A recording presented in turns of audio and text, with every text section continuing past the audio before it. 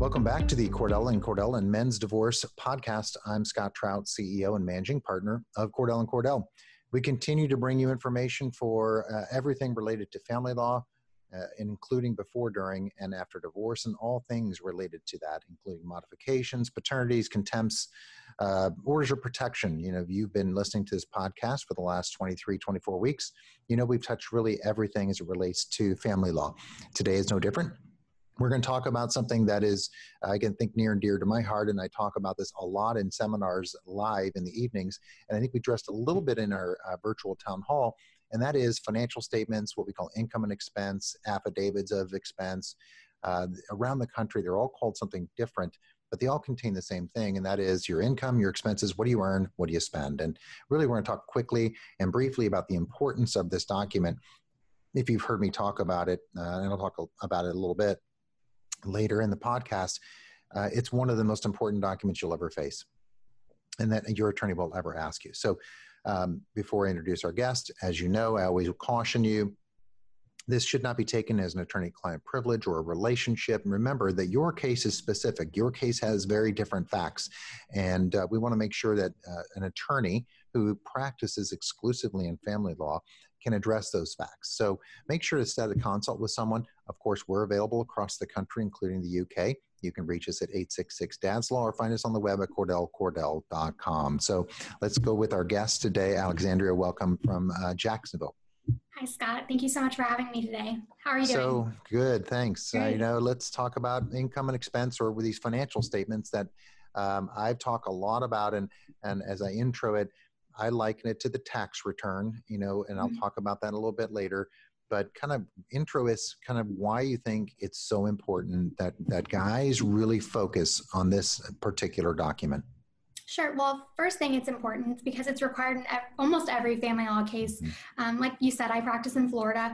So these financial statements are called financial affidavits. Typically, this type of document can't be waived in family court. We have to provide them in every case unless there's no financial issues at play in the case, such as an adoption. So financial statements are important because they show the court basically they're their snapshot of what your income and your expenses are, what your assets and your debts are. The courts look at these typically in almost every hearing. They look at them in determining child support, alimony, equitable distribution, ability and need for attorney's fees, anything having to do with the finances of your case. Yeah. The court's going to look straight at that financial affidavit.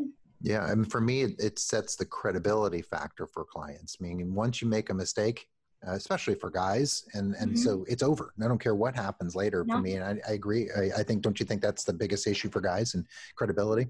Oh, definitely. And Florida actually has a rule of procedure which allows for another party to seek relief from the final judgment based on a fraudulent financial affidavit. So vagueness, omissions, misrepresentations may trigger that fraud element, which would allow your opposing party to come back and maybe seek relief from this judgment, maybe ask for more of an award. So really, as you start at the very top and we think about the most important, it's income, right? And many guys think, oh, I know what I make, I'm just going to list it. And from memory, that's probably the worst thing they can do, right? Yes, definitely. So as an attorney, my first thing that I ask my clients is when they're providing me their draft of their financial affidavit, always give me pay stubs. You may believe you know what your income is, but half the time you don't know what your accurate income is. So we look at, first thing I look at is how my clients are paid. Are they paid salary, hourly, commissions? Are they a tipped employee? And I also look at their pay stubs to see how often they're paid. Yep. Often we see parties who are paid biweekly, which is every other Friday, calculating their income by multiplying their paycheck by 2. Yep. What they fail to see is that they're paid 26 times a year, so there's a couple of months that they're getting 3 paychecks instead of those 2. Yeah, I mean, I think over-calculating your income, under-calculating your income, everyone gets tripped up, as you suggest, on the monthly, biweekly, semi-monthly, annually, what do you get paid, dividing it incorrectly. And let me just jump to this, revelation for guys: use a calculator, right? And not start doing the math by hand or in your head when you're calculating your income. Exactly. And you also want to make sure that you're placing gross income where the gross income is supposed to go and your net income. So it's not necessarily what's deposited into your bank account. There's a lot of deductions that are taken out: taxes, 401k, union dues, health insurance, those type of things that you're kind of selling yourself short from those deductions if you're not putting your correct income. Yeah, I mean, match it up to your deposit. Pull your pay stub, look at your bank statement, make sure the net income you're listing on your statement is the same. Because I always tell guys, look, if you list more income than you actually are getting, it throws everything off. And what do you think the judge is going to do with it? You know, he's going to use that, or she's going to use that calculation of higher net income to formulate child support, alimony, ability to pay fees. And now you've got an order that you can't afford because you didn't take the time to reflect actual reality as it relates to your income. I mean, it's a terrible situation. I think that's why, you know, the first thing is you start at the top, and that is get your income right. Include all bonuses, include overtime, anything, and pull your tax return from last year, your most recent pay stub, and just use this to start that document, right? Exactly. And even if you're paid, I know I have some clients who are paid more during a busy season. They have more overtime, such as, let's take HVAC repair. Of course, your AC is going to go out all the time in the summer. So you're going to have a lot of overtime in the summer. So it's also good to look at last year's pay stubs, maybe your year end, and divide from December 12 months to figure out what your accurate income is. Because some months you might be making just your hourly wage, and then other months you might be having 10 hours of overtime every single week. And we want to make sure that our clients aren't being held to that 10 hours of overtime every week when they're not actually receiving that throughout the entire year. And I think the mistake some the guys make when they look at this document, it's a pre-printed form, and they make the assumption that they have to follow the form, meaning that if their income is different, and if they have rental income, they have miscellaneous income, they have something different that they don't ask, or it doesn't explain it enough, then they don't go into detail. I mean, don't be afraid to add an addendum or some other, statement, right, to your income to fully explain what your income is accurately, right? Exactly, especially if you have rental income, a rental home, or you own your own business. What you're actually bringing in from your business is not what you are actually bringing home, because you have expenses, you have contractors that you have to pay, utilities. And so I think it's always great for our clients to attach a addendum to them that have a breakdown of your rental income and expenses, a breakdown of your business income and expenses to accurately, so there's no question of an accurate income that you're presenting to the court. Yeah. So you mentioned expenses. That brings to the next topic, which is really make sure that your expenses are not only accurate, that you're not guessing, but they're full and complete and a full representation of a day in the life, right? And what your household expenses have been. So, I mean, don't you think that expenses, that's the next greatest thing you have to pay attention to? Definitely. And I will acknowledge when you're seeking an attorney, you're going through a divorce, it's a huge life change. You don't want to be filling out all this paperwork, but now is the time to look back at your bank statements for the last few months, so that you're understanding what your real expenses are. I often see clients either underestimate their expenses when they fail to consider certain expenses that maybe aren't monthly, like oil changes or renewal of your car tag. They don't think about budgeting for Christmases or birthdays. They only pay summer camp once a year. Those are things that they don't think about on a monthly basis, but they sell themselves short by not doing that. Yeah. And I think one of the things I immediately identify when I'm looking at the clients who come in with a draft is a lot of my clients live paycheck to paycheck. And when I see that they have available net income, if you take your net less the expenses and what's left over, and they have a positive number, or it's a big number. And I'm thinking, okay, how do you have credit card debt of $25,000 and other debt, but yet you have available income every month? That's just not accurate. So it's a big red flag for me, for guys that have, as you suggest, underestimated their expenses. So, I mean, I think, and I imagine you would too, go get your bills, pull out them, average them, because winter months, summer months, everything, your utilities vary, maybe your spending habits vary, depending upon the seasonality, whatever it may be. So average, don't you think that's important? Definitely. I always say, take a look back at your 6 to 12 months of your spending habits. Expenses fluctuate, food fluctuates, electricity, gas. Do a self-analysis. of what your spending habits are as a married person and what you expect them to be as a single person in the future. I would rather note that this is an estimate for the future, or this is an average for the last 12 months, than the court look at it and think it's overinflated or underinflated. Yeah, I think, making sure you have documentation. For example, I talk about this in the evening seminars when we used to do these live, a couple hundred guys in the room. I remember I was practicing in Georgia, and I opened up our Atlanta, Georgia office, and I cross-examined the spouse for a couple days just on her financial statement, and just destroyed her credibility. And at some point during my examination, I saw the judge pick up a newspaper, put his feet up on the desk, and started reading the paper. And at that point, I knew I had won. And at the end of the case, in the other party, the other attorney said, Judge, I just want to make sure you could hear my client. He goes, oh yeah, I heard enough. That's it. The point is, you can win or lose a case simply on this single document.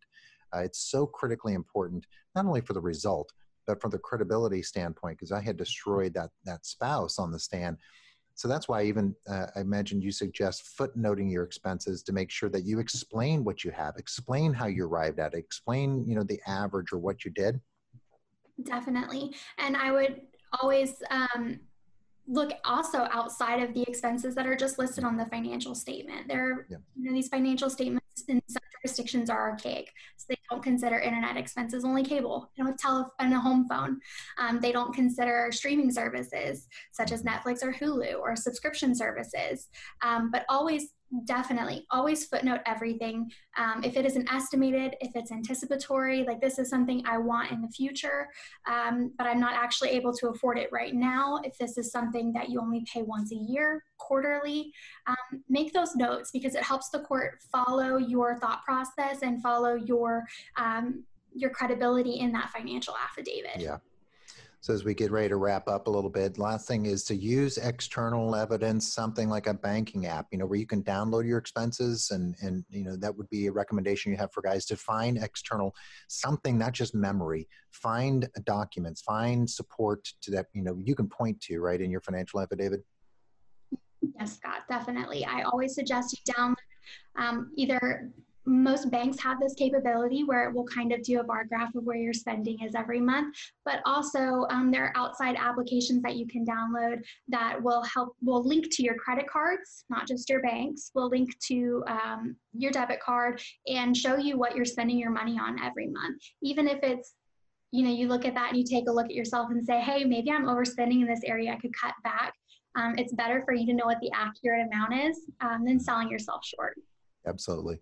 The last thing I'll kind of mention is, I think through this, and I think it's key and important, sometimes I suggest to my clients who've moved out and they've created their own household, so now you're supporting two homes, is a lot of times this document just lists a single line for your household expenses, but now you're paying two, because you may be the breadwinner, you may have a spouse who doesn't work, so now you're paying double mortgage, double utilities. So I try to add that line. So I just thought I'd throw that out there, because I want to reflect reality. And, it maybe the judge ignores it, but I like to throw that in as well. So definitely. In Florida, we have a household expenses section. So what I usually do is I add that as an addendum and say husband's secondary residence. And I add all those up, or I add it to footnotes so that the court knows what the exact amount is that he's paying for the mortgage at the marital home and for his rent at his apartment, or vice versa. Yeah, we can't, I know you and I could spend an hour on this topic because it's so important, and it is one of the 10 stupidest mistakes guys make when facing divorce, and that is not paying enough attention to their financial statements. Should be, and if you're a guy listening and you have an attorney and you haven't met and talked about it, you've just made a mistake, and it could be critical. So go seek an attorney, go to your attorney that you have, go find a new one, consult with us. It's something that is worthy of, a lot of attention, just like when I liken it to your tax return. No one would take their tax return lightly and not use a calculator and estimate their income. You're going to get audited. So, but the problem is that maybe the two of us, I don't know anybody that's been audited. The chances of getting audited by the IRS are so slim, but the chances of being audited in court are about 99%. So just kind of throw that out there. Anyway, thanks for joining that, making sure that guys have great tips that they can take and create talking points to have a conversation with an attorney. So thanks for joining today. My pleasure, Scott. Thanks for having me.